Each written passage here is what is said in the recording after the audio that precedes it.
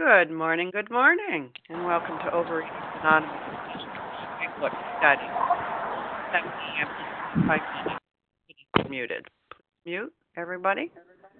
My name is Monica T., and I am a recovered compulsive overeater. Today is Monday, November 26, 2018, and this is a 7 a.m. Eastern Time meeting. And today we are reading from the Big Book. We are in the chapter A Vision for You. We are on page 161. We will begin with reading the third paragraph that starts under only slightly different conditions. We will read through two paragraphs ending with in this helpful interchange. And today's readers are the 12 Steps, Have K, 12 Traditions, Esther F.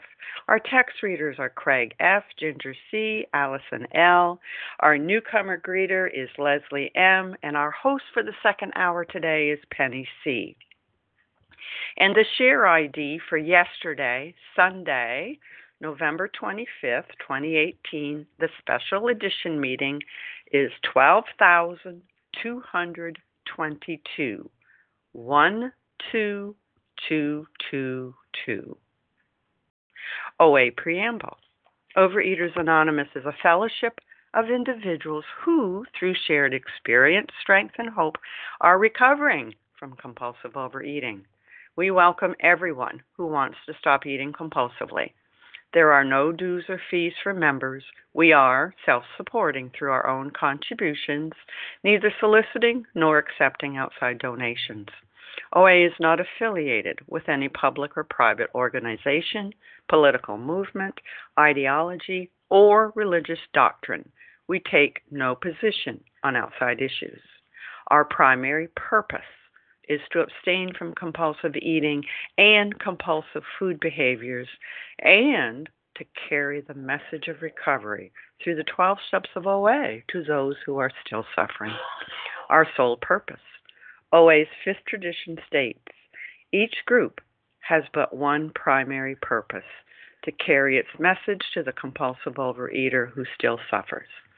At A Vision for You Big Book Study, our message is that people who suffer from compulsive overeating can recover through abstinence and the practice of the 12 steps and 12 traditions of Overeaters Anonymous.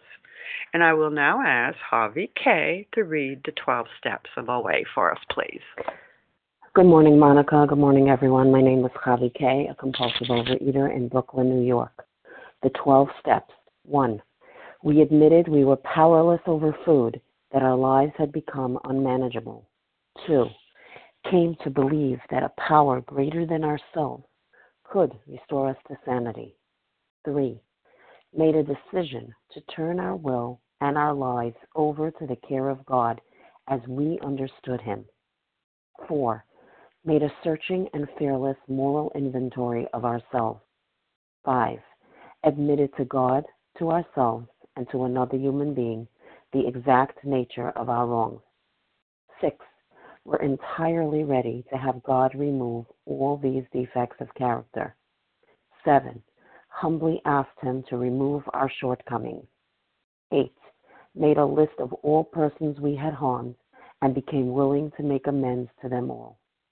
9. Made direct amends to such people wherever possible, except when to do so would injure them or others. 10. Continued to take personal inventory, and when we were wrong, promptly admitted it. 11. Sought through prayer and meditation to improve our conscious contact with God as we understood Him, praying only for knowledge of His will for us and the power to carry that out. 12. Having had a spiritual awakening as the result of these steps, we try to carry this message to compulsive overeaters and to practice these principles in all our affairs. Thank you for allowing me to do service. Have a wonderful day. Thank you, Javi K. I will now ask Esther F. to read the 12 traditions of OA for us, please. Good morning. This is Esther F., a recovered compulsive overeater from Cleveland, Ohio. The 12 traditions. Number 1, our common welfare should come first. Personal recovery depends upon OA unity. 2, for our group purpose, there is but one ultimate authority, a loving God as he may express himself in our group conscience. Our leaders are but trusted servants, they do not govern. 3, the only requirement for OA membership is a desire to stop eating compulsively. 4, each group should be autonomous except in matters affecting other groups or OA as a whole. 5, each group has but one primary purpose, to carry its message to the compulsive overeater who still suffers. 6, an OA group ought never endorse, finance, or lend the OA name to any related facility or outside enterprise, lest problems of money, property, and prestige divert us from our primary purpose. 7, every OA group ought to be fully self-supporting, declining outside contributions. 8, Overeaters Anonymous should remain forever non-professional, but our service centers may employ special workers. 9, OA as such ought never be organized, but we may create service boards or committees directly responsible to those they serve. 10, Overeaters Anonymous has no opinion in outside issues. Hence, the OA name ought never be drawn into public controversy. 11, our public relations policy is based on attraction rather than promotion. We always maintain personal anonymity at the level of press, radio, film, television, and other public media of communication. And 12, anonymity is the spiritual foundation of all these traditions, ever reminding us to place principles before personalities. Thank you for letting me do service, and I pass. Thank you, Esther S. How our meeting works.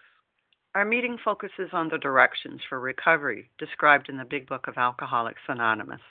We read a paragraph or two from the literature, then stop and share on what was read. Anyone can share, and we like to hear new voices, but we ask that you keep your sharing to the topic and literature we are discussing, and that you keep your share to approximately 3 minutes. I will be timing, and when you've gone over 3 minutes, I will say time.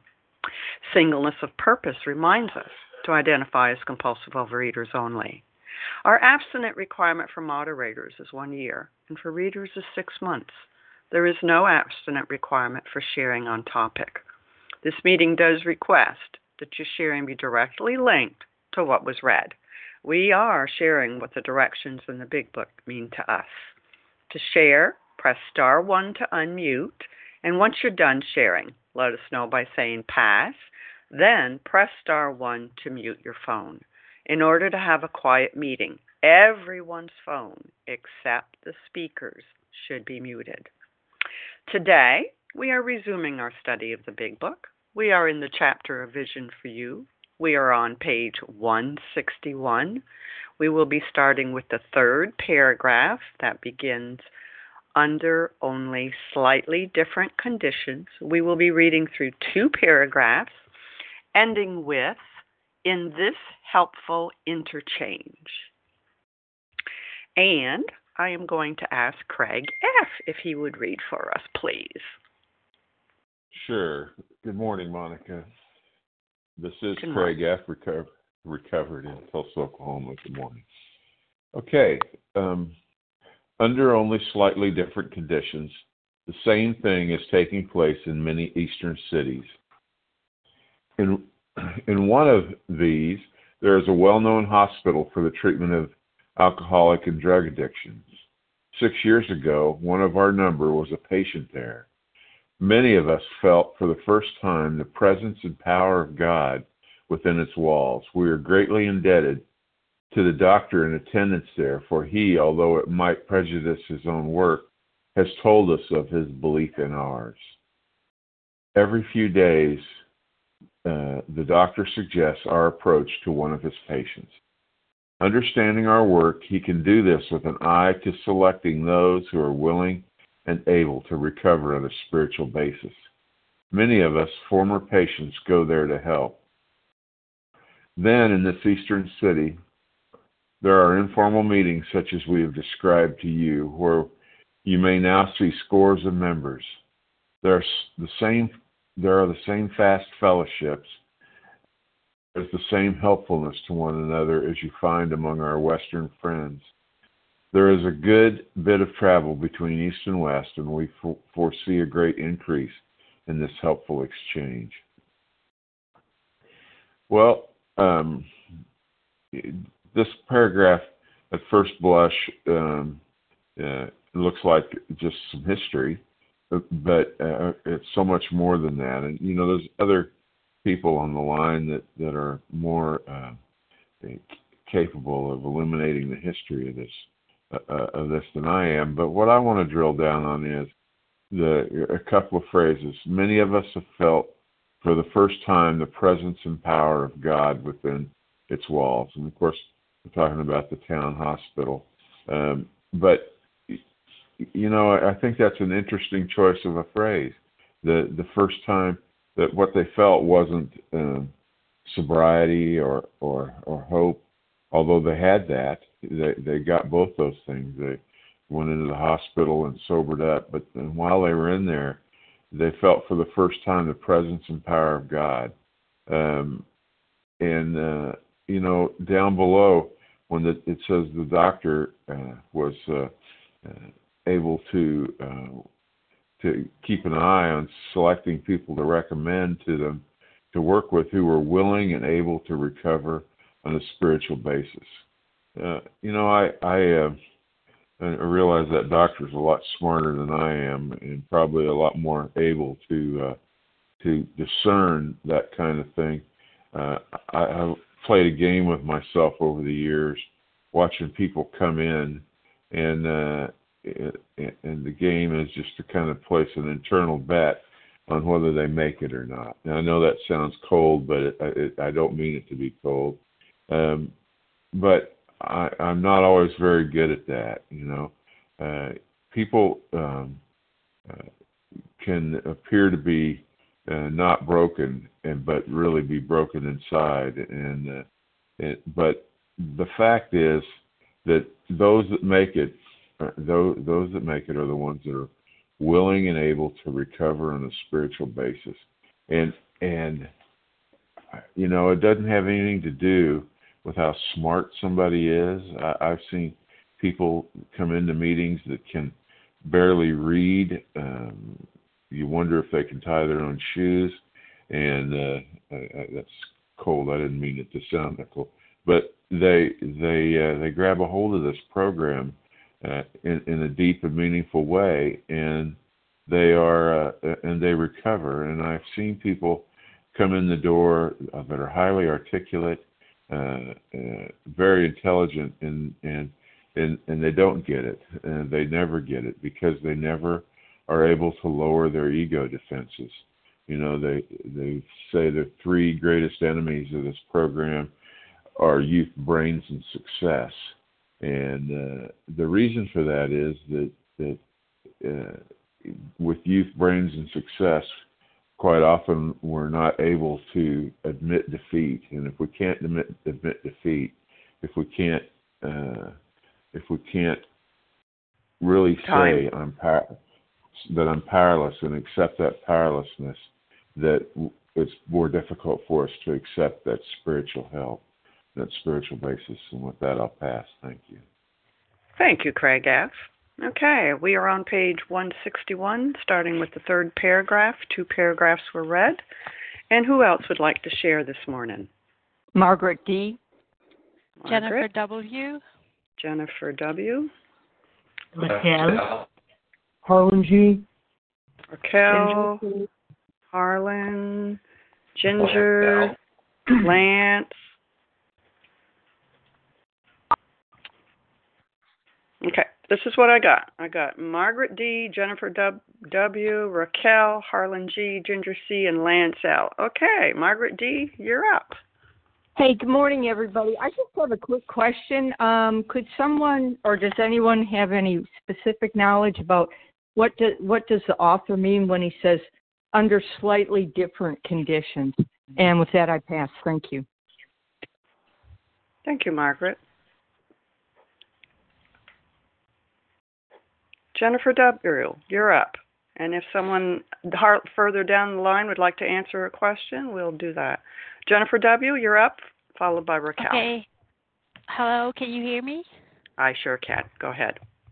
Okay, I'm very nervous. I got the recommendation that I would share, because I would love to be more part in this program. I'm new to A Vision for You, and I feel very amazed when I hear everyone and how you're willing and able to recover. That's the line that I sort of underlined when we were reading, willing and able to recover on a spiritual basis. And sometimes I'm in Sweden, in Stockholm, and sometimes it's not that many meetings, and I love to hear people that put the recovery first and are willing and really want to get well, because I want to get well, and I'm in the state where I'll do whatever it takes.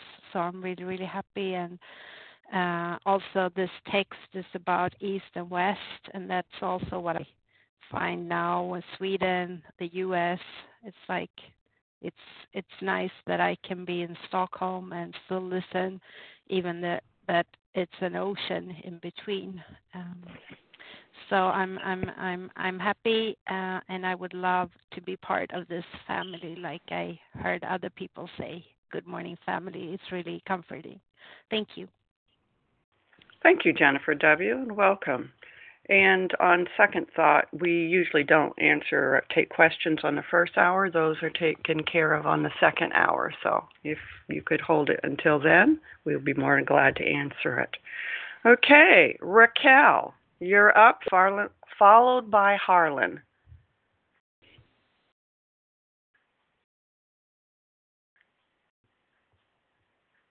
Star 1 to unmute, Raquel. We can't hear you.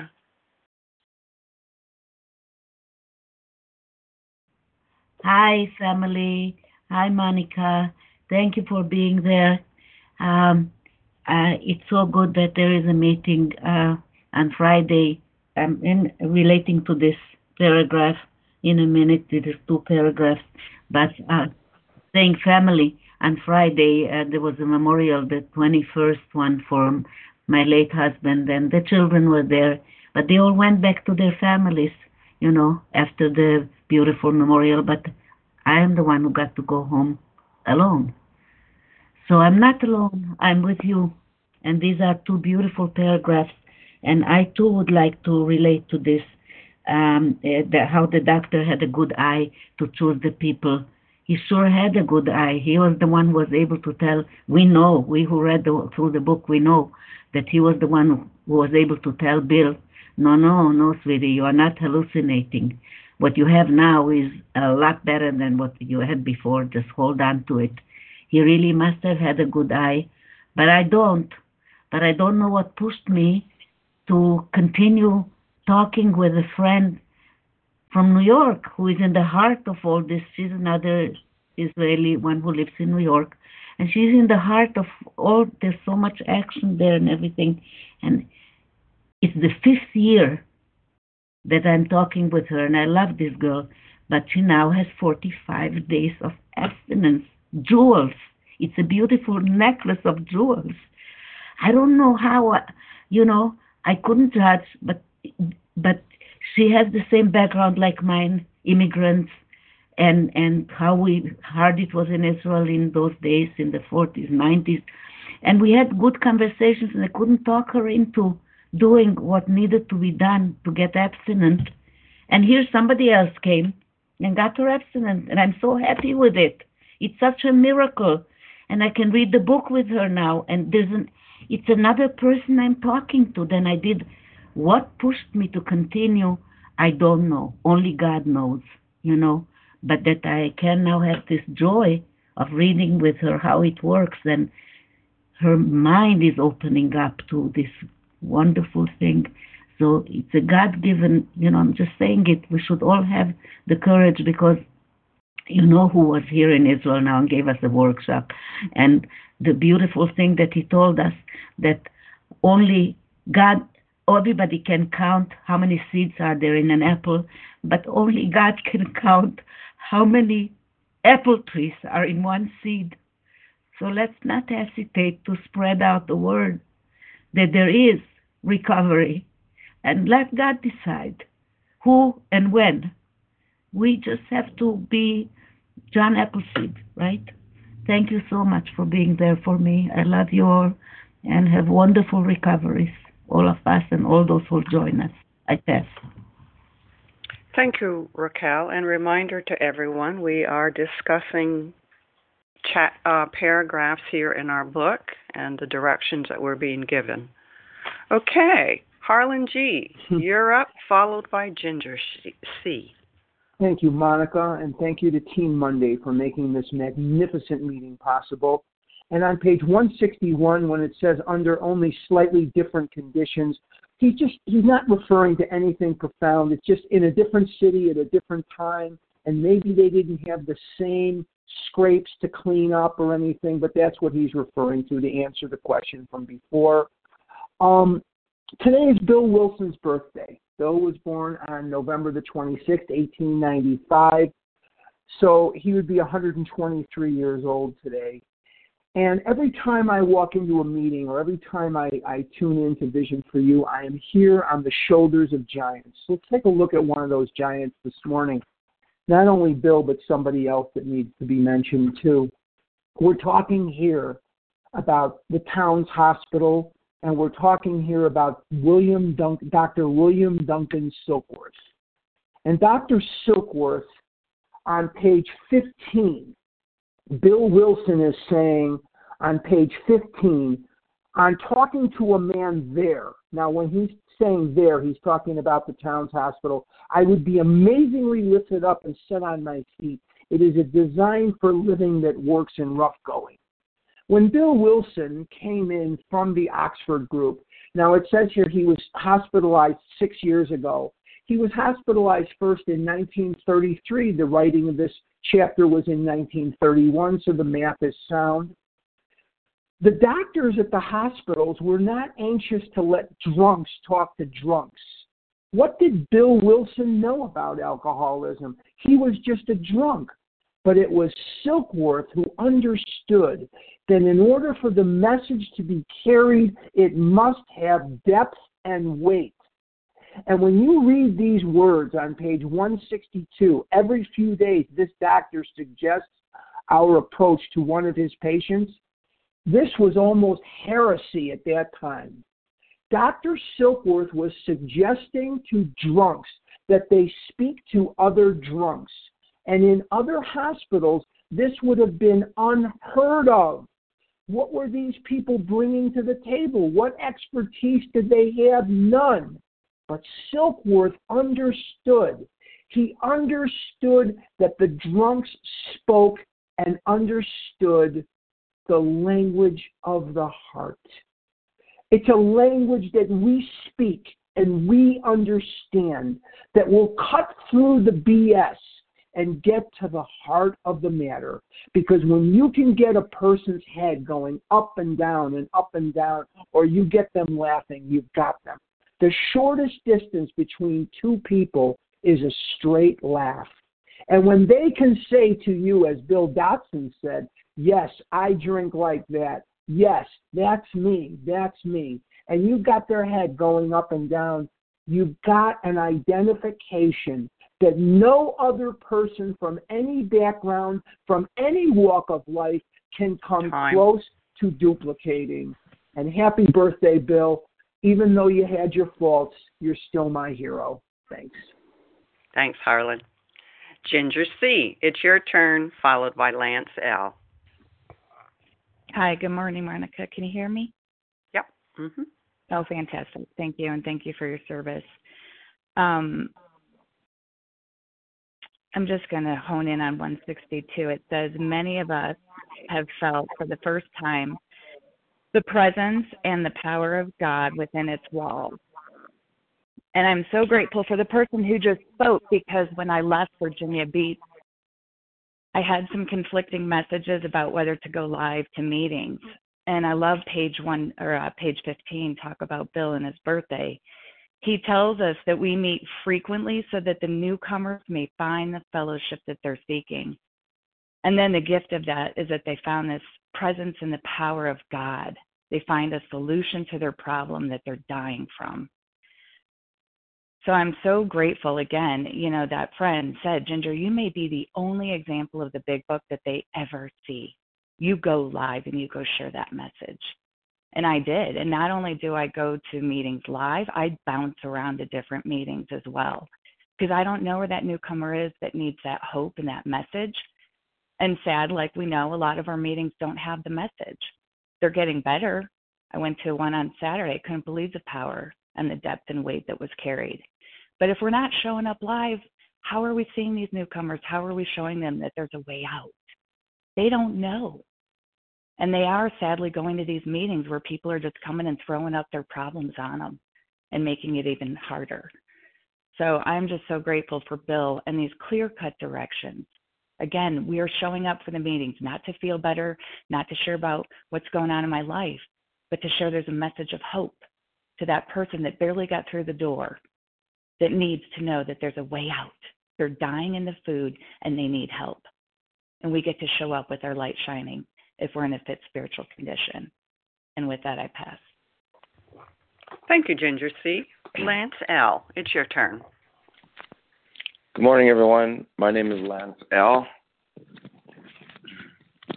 I am from California, and I am recovered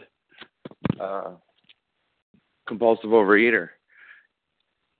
I appreciate everyone for being on the line this morning, and I welcome all those who are new. It's good to be back on the line. I've been traveling, and over this Thanksgiving weekend, this has been a real, all I can explain it as is a spiritual experience. I'm a routine eater. I look forward to these times to eat, and nothing really was different for me this holiday, except for the fixation of eating from party to party as we traveled around. And, it wasn't just where I went and the people that I saw. It was everything in the middle. The traveling was an important part for me. There's certain airports that I land in, and I know what food I'm going to eat when I get there. The mental obsession is I can't wait to get off that plane. I can't wait to get there. And, that was different for me this time. I suffer from a mental fixation and a physical craving once I put food into my body, and the foods that are harmful for me. Earlier in the book, it talks about we are mentally and physically ill. I can't think my way out of this problem because I have a mental illness to this food issue. I can't move away from it. I can't exercise it out of my body because I have a physical problem to this food issue. Those are my two problems when it comes down to compulsive overeating. So there's no way I can find solution there. Absolutely none. It wasn't until someone came along and said, hey, you don't need a physical or a mental solution. What comes here in our book is a spiritual solution. And it talks about that right here in the second paragraph.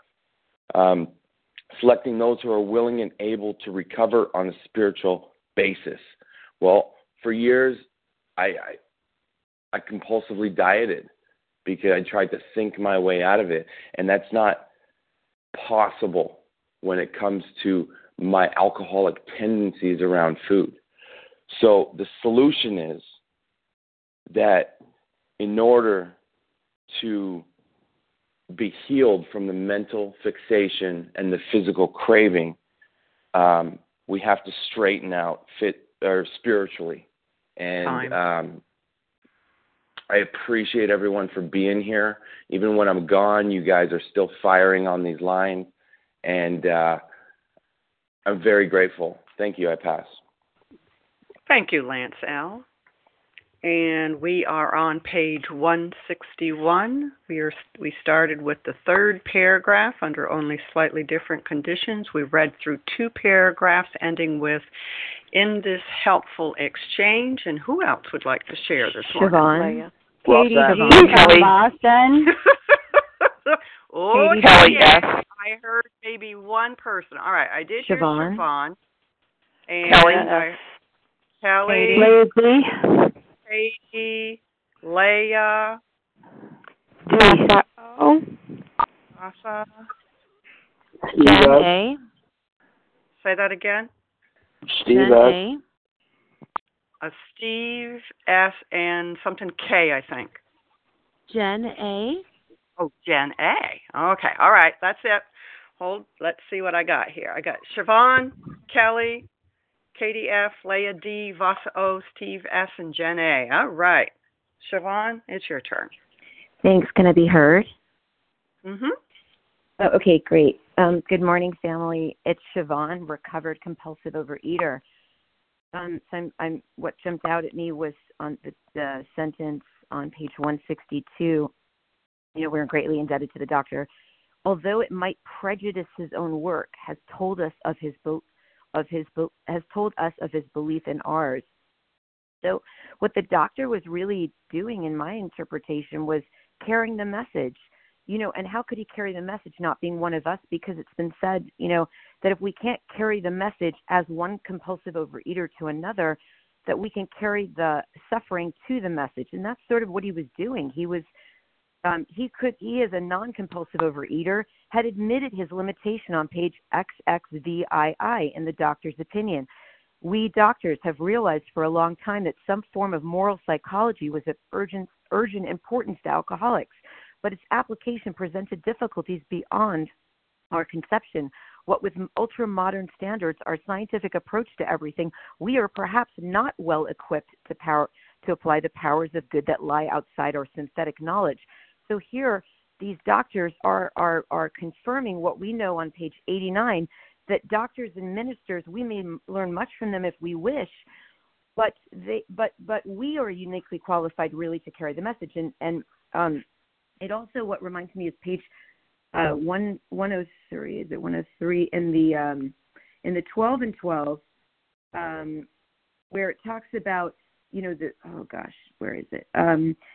It talks about basically even the newest of newcomers. I wish I had the quote, but it's in the 12 and 12 on the chapter 12 on the 12th step, 12th suggested step of recovery, that even the newest member can help gets unfound riches. The sentence says, it's the first sentence of the paragraph in that, by helping his brother alcoholic. And so I'm just reminded about how I would never have gotten the freedom if I had waited to work 11 steps before I helped another. Oh my goodness, God forbid.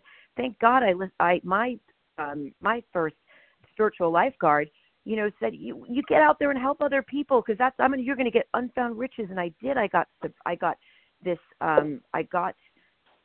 freedom. I started getting the freedom, and it increased every day that I helped other people. And that's why I intensely get up in California at 3 a.m, whatever hour.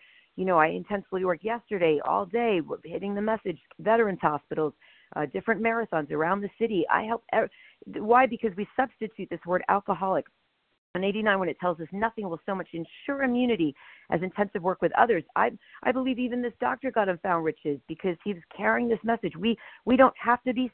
We don't have an alcoholic is, to me, is someone who is suffering from a seemingly state of mind and body, right?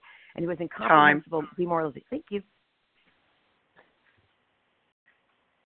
Thank you, Siobhan L.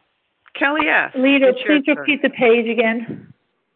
We're on page 161. We started with the third paragraph and read through 2 paragraphs. Kelly S. I think it's Kelly S. Kelly, yes, you're up, followed by Katie G. Go ahead, Kelly. Thanks for your service, Monica. It's Kelly S., recovered compulsive overeater in Oklahoma.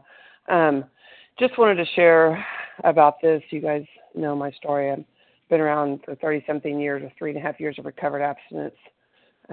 Thanks to the presence and power of my higher power, because it says here, for the first time, the presence and power of God within these walls. And that's what I finally started feeling, because in that second paragraph, when it says the people who are willing and able to recover on a spiritual basis, so for the first 30 years, looking back, what I was willing and able to recover on was a really good food plan, I was willing and able to recover. Well, I really wasn't, but that's what I thought.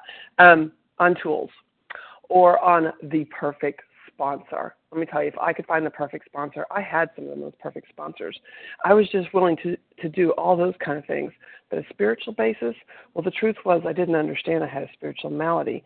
So 3.5 years ago, when you guys introduced me to this book that I've had and have like 4 or 5 copies of, but the instructions, when I was willing and able to recover on the instructions, the spiritual instructions, putting down the food 100%, like it talks about in the doctor's opinion, and then working these steps and finding out that I had a spiritual malady and that the entire thing was going to come from a higher power, which I get from carrying this message with you guys, then for the first time I felt the presence and power of God, because I kept looking for that. But I was so blocked. I was so blocked by, not putting down my foods, not doing the instructions, kind of piecemealing it. As somebody else that I love says, I was playing the twister game, yellow hand here, red foot there, whatever, and I was looking in all the wrong places. I think there's a song like that, looking for love in all the wrong places. But anyway, so now grateful that you guys showed me the directions. You guys are my Ebby. And, and it says here the same fast friendships there and the same helpfulness, because we're a we program. And like Ginger said, I heard on these meetings in Vision for You, because I was one of those people that said, oh, there's no recovery in Tulsa, Oklahoma. I'm not going to those meetings. There's no recovery. Well, guess what? I took the meetings, me and another fellow friend on this line, and we started going back, taking the recovery. And, we have anywhere from 4 to 10 on this one Saturday morning meeting, and we are big book study now, and several people listen to Vision. Several people are abstinent, recovered. And so, that is my that is what I have to remember today. It's real easy just to stay in these meetings on the phone, and they're convenient and they're wonderful. And yes, thank God I found Vision for You. But now it says, in step 12 that we have to carry this message. And that's how we enlarge our spiritual life. And I want to keep what I have today. And I'm willing and so grateful that I am willing and able to recover on a spiritual basis today. Glad to be here. Thank you so much, Monica. I pass. Thank you, Kelly S. Katie G., it's your turn, followed by Leah D. Good morning, Monica. Good morning, my fellows. Katie G., recovered compulsive overeater, anorexic and bulimic in Boston. And am I willing to recover on a spiritual basis? No.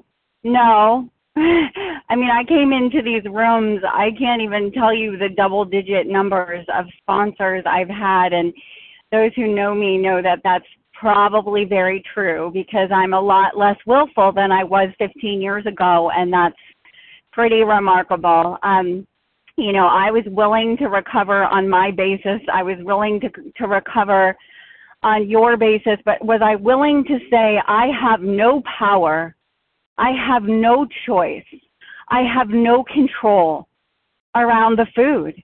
And I have this spiritual illness, this empty hole inside of me.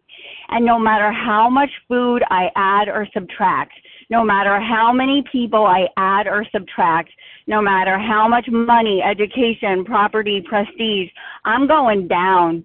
I'm going down because nothing's going to fix it. And for me today, I'm recovered for these 24 hours, but am I willing to recover on a spiritual basis? Which means living in 10, 11, and 12, which means for me going through the steps every year and being willing to do things that are not comfortable. Thank you, God. Thanksgiving is a holiday that's passed. And thank you, God, because I did not eat, thank you, God. And I made an amend, and it wasn't a pretty amend. It wasn't the pretty amends that y'all share with me. It was a half an hour of someone telling me what the experience is to be in relation with Katie when she's cut off from God. And it's really uncomfortable. But thank you, God, for those of you around me that help me know I need to continue to do the right thing. I need to practice kindliness, acceptance, patience, and love towards all God's kids. It doesn't matter who you are. And most importantly, the realization that whatever you're doing, whatever I'm accusing you of doing, I am doing myself. So for me, am I willing to recover on a spiritual basis means, am I willing to turn my life upside down, even though I know that this is the way it should be, and everybody would be happy if they did it this way. What I'm finding is that the best way is not KDG's way. The best way is all the ways that God wants it to be, and that when I'm willing to let go completely and face the fear of letting go completely and walk in this world as God's children, God's daughter, and to set things right when I harm others, my insides fill up and light off with the presence of God that is unbelievable. So I just pray to continue with all of you for one more day. And with that, I pass. Thank you, Katie G. Leah D., you're up, followed by Vasa O. Good morning, everyone. It's Leah D., recovered in Brooklyn. And I just want to share on the part that says, he can do this with an eye to selecting those who are willing and able to recover on a spiritual basis. You know, for me, I thought recovering on a spiritual basis 44 years ago meant walking into a room, holding hands and saying the Serenity Prayer. And for a while that worked. You know, I came in, I got abstinent, I maintained it for, lost 80 pounds and maintained it, but didn't grow on a spiritual basis, went to the meetings and kept it very 1, 2, 3, 1, 2, 3. And today this means a whole other thing for me. And I'm learning today in my recovery and my journey with God how to recognize those who are willing to recover on a spiritual basis. It's not an easy thing. I sometimes used to feel very, very easy to give over step 12. I was a preacher. I was an evangelist. I was a big book thumper. But that's not reality. That doesn't work for me anymore. Today I need to pray and be quiet and ask God to guide me on who I should give my recovery to. I had a situation last week, and I could have turned it into an unrecovered situation, but it was a recovered situation because I took the high road. And I told someone, well, I guess I have a lifeboat, and I'm inviting you to step onto my boat, but if you don't want to step onto my boat, I can't help you. And if my voice sounds angry and it's really passionate, I can't help you there either. And I dealt it from a recovered place because I can't give away something someone doesn't want, no matter what.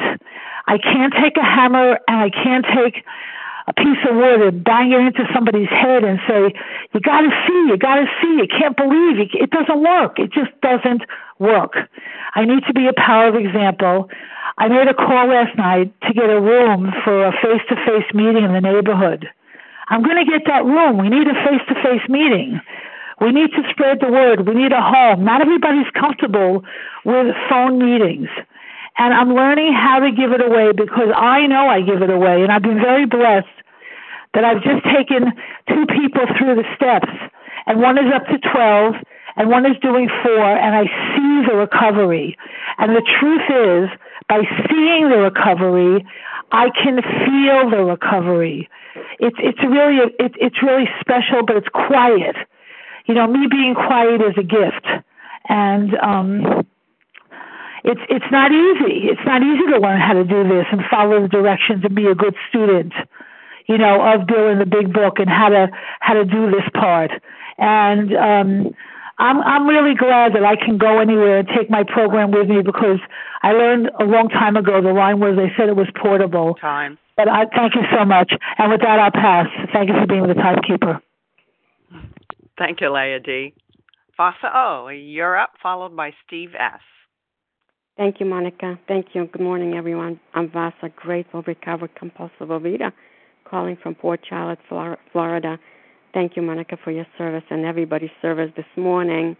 And I love this paragraph. I was never hospitalized or had gone to a treatment myself. But I remember thinking in those days, early into my before I came to Overeaters Anonymous, I remember thinking if I could just have my stomach stapled or my jaws wired, or maybe if I go to a hypnotist, they'll probably do it. Or I remember thinking if somebody just gave me that pill. I mean, thank God I was not into the pills those years. I couldn't afford that stuff. But I know a lot of women were into the speed and stuff like that. I wasn't doing but again, I was using the food.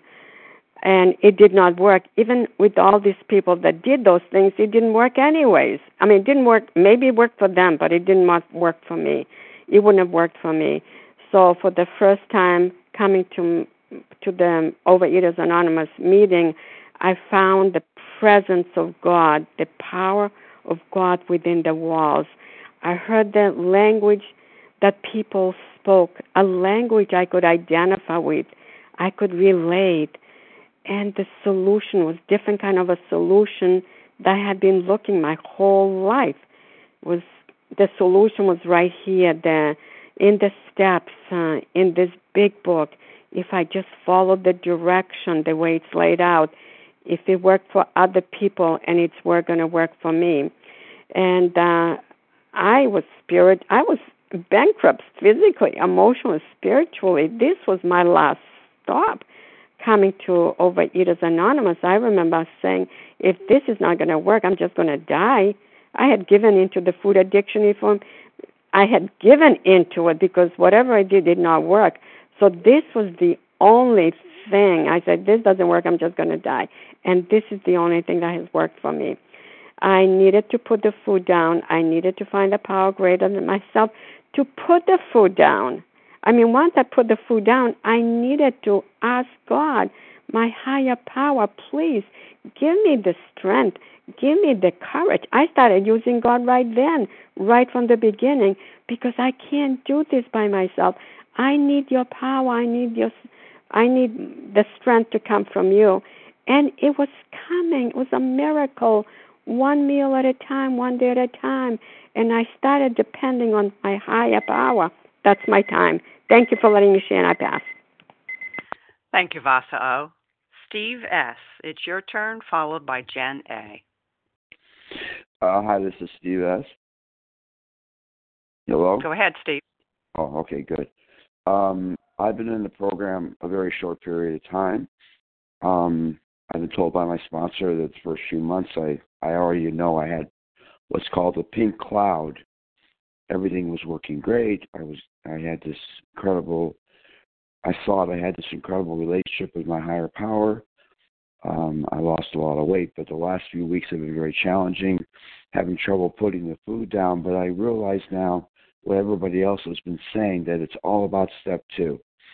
It's all about step 2. And the more that I pray to my higher power, the more that I ask my higher power to help me out, the better off my chances are of being successful with this program. It really step 2 is the number one thing for me right now. Obviously, everything is important, but if I don't have step 2 going on, then I'm going to eat, and I realize that now, and that requires that I do a lot of praying all the time, as often as I can, especially for me, especially at night.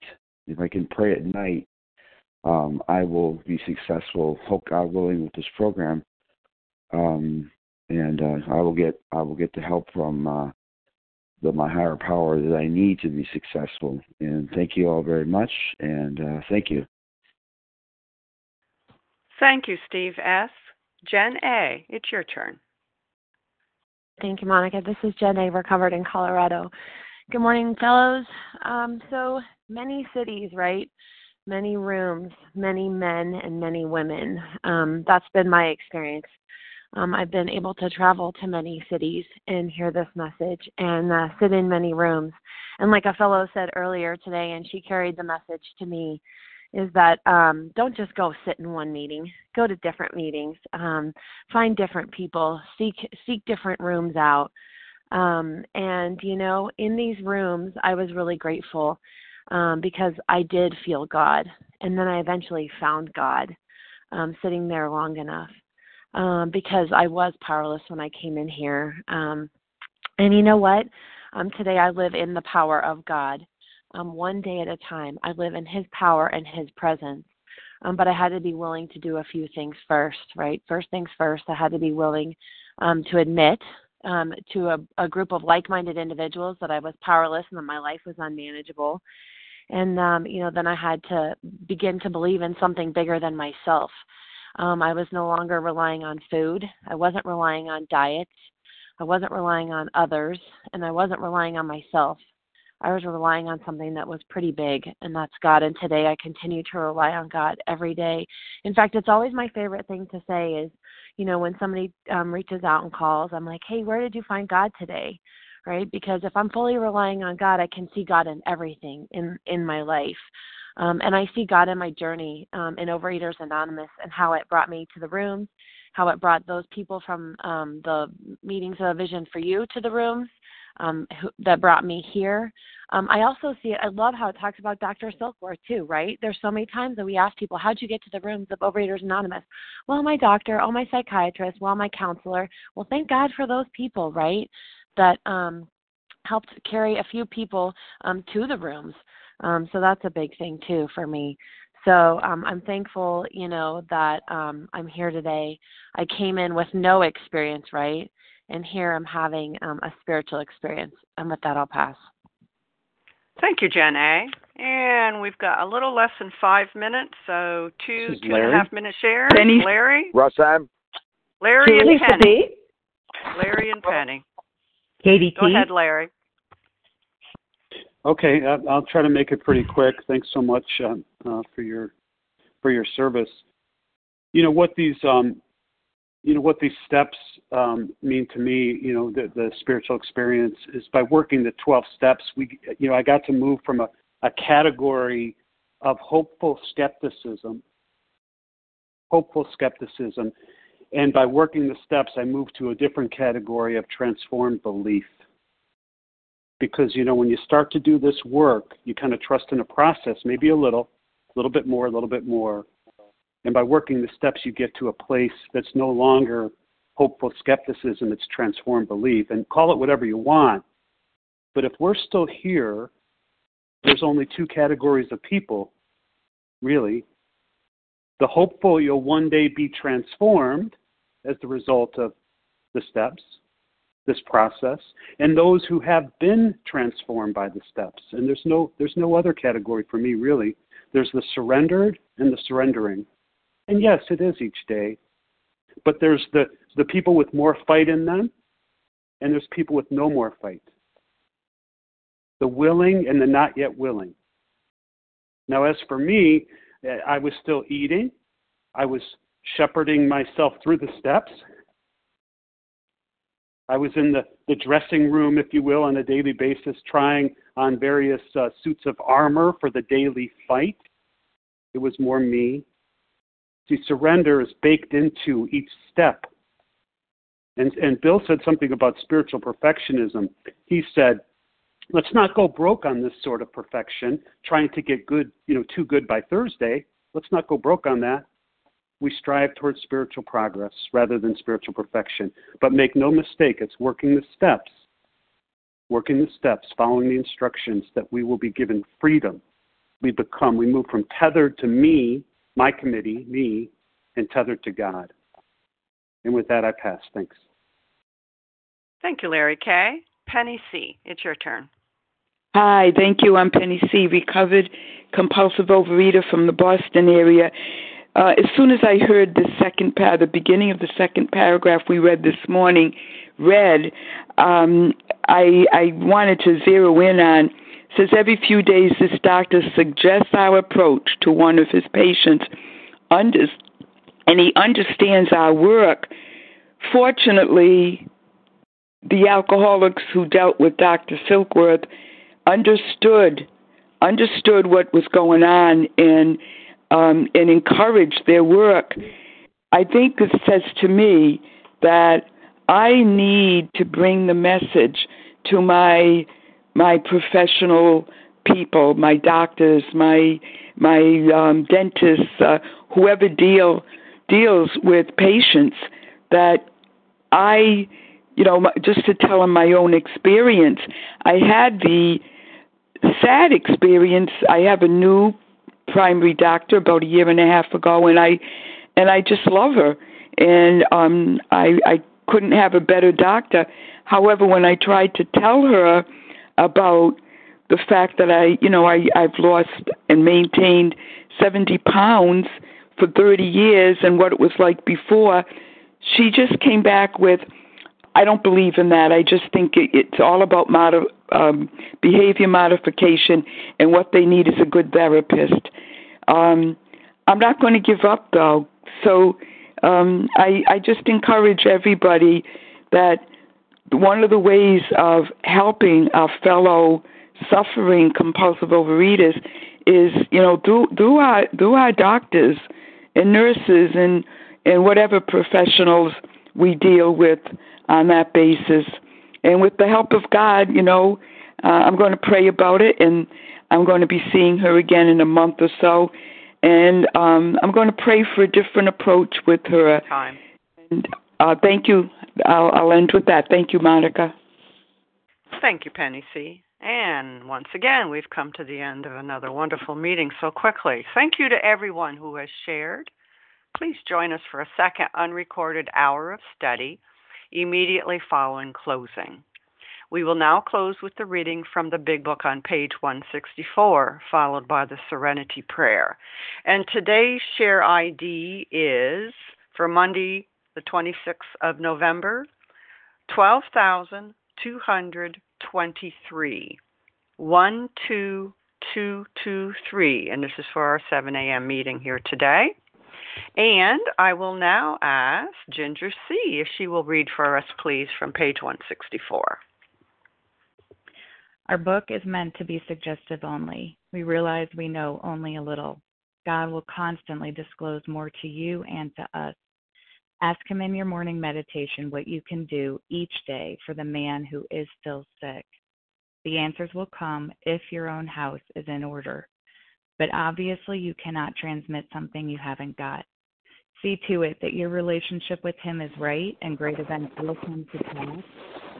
You and countless others, this is the great fact for us. Abandon yourself to God as you understand God. Admit your faults to Him and to your fellows. Clear away the wreckage of your past. Give freely of what you find and join us. We shall be with you in the fellowship of the Spirit, and you will surely meet some of us as you trudge the road of happy destiny. May God bless you and keep you until then. Thank you,